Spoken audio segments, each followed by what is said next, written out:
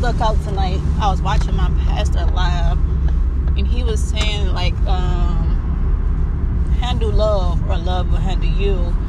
And like where he got that from is like what's been going on lately. Like on the news, he was talking about how lately a lot of deaths that's been going on, it's been connected like relationship wise. Like the young lady that passed away in Warren, Michigan, like I think she was 20 and her boyfriend was 18.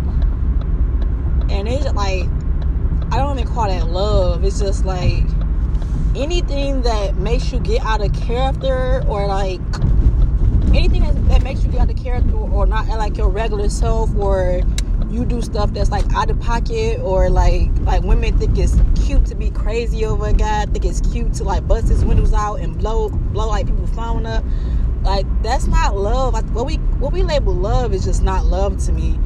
And it's like I always say, I speak from experience. I don't speak nothing that I never experienced on my own. So I know I'm trying to think. I think anybody I was with, I know, like, I feel like I had to act crazy, or I feel like I did so much stupid stuff that was out of my character just to prove my love to somebody. And that made me look so foolish, like, after I've grown and matured and seen it. And it's just like, but like, especially females, and don't get me wrong, guys top the line with the craziness. They outdid me. But I'm gonna speak from my own experience. Like, I don't like to down people or anything, but from my experience, like, I remember from me just blowing up phones, even making like fake pages, or like, I know that was like years ago I made that, like making a fake page and just checking his page just to see testing him and see if he'd be faithful or not, or what else, like some crazy, like, or just blowing somebody's phone up, just screaming, just fighting, like just provoking them, like knowing they would trigger them to get them mad. Like, I remember doing all of that crazy stuff, and I was like, I do it because I love you, but that's not love. Like, anybody who you have to get out of character for over and over, like, that's not love. Like, we make being dysfunctional or toxic is normal. Like, none of that stuff is normal. And it's so powerful that he said that. He was like, how you handle it, if you don't handle love, love will handle you. So if you don't take control of it, like, it's like he said, like, if you get in a relationship with somebody who don't know how to love and who never seen love, they gonna show you how to love, or love you the best way they know how. And sometimes the best way somebody know how to love, it's not healthy, and it's like, and it can be like really toxic or whatever. So that's like very important. Like, I don't even know what else to say. Like, normally my things go longer than that, but like, that really caught my attention today, because I went years, man, I can't even tell you all the crazy stuff I done. I think somebody called me my name, and I took a bet, and I just broke their table, and I just went off, like. And then, like, and people would think, like, oh, sex make you go crazy. Sex do not make you go crazy. Sex is let me think, how can I word this? Sex do not make you go crazy. Like, I understand there is some really great sex. Like, I had some good sex, or whatever you want to call it. But it didn't make me go crazy. What made me go crazy is loving someone who was mistreating me. It was never that, oh, the sex was so good that, oh, I'm about to act nuts. It was, I was putting my all to a situation, and I was getting nothing, and he turned back, and that stuff was triggering my hurt, and it had me acting out of character. That's what made me want to portray the crazy image, or whatever y'all want to call it.